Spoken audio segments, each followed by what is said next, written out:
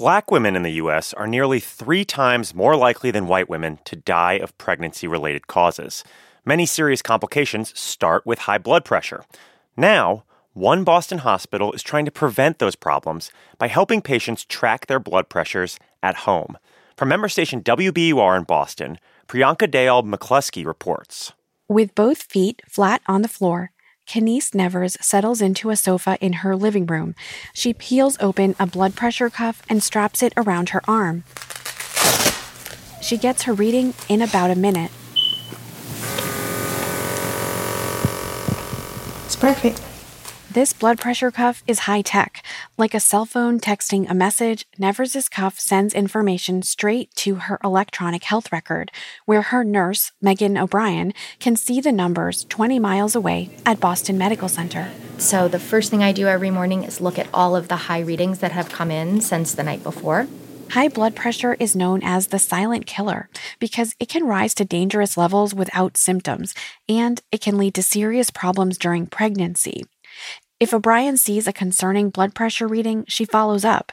Close monitoring can help doctors and nurses step in before a patient is in danger. We're intervening so much quicker in these potential problems that, could be happening at home. Stroke, heart attack, seizure.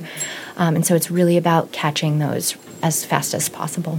This effort at Boston Medical Center has another goal: to reduce the stark racial disparities in maternal health. Dr. Tina Yarrington is the hospital's director of maternal fetal medicine.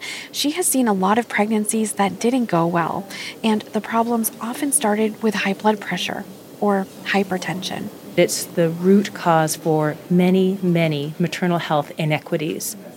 People who are marginalized by structural racism, people who are Black, African American, Latina, Hispanic, suffer higher levels of hypertension and higher levels of complications when that hypertension strikes. When blood pressure rises suddenly in pregnancy, it's called preeclampsia.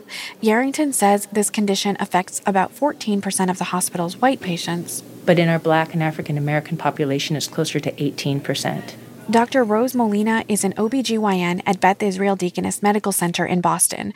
She studies maternal health disparities, and she's hopeful. I think that's one of the most exciting things about this is that it does have the potential to reduce inequities because it brings care home. Early results are promising.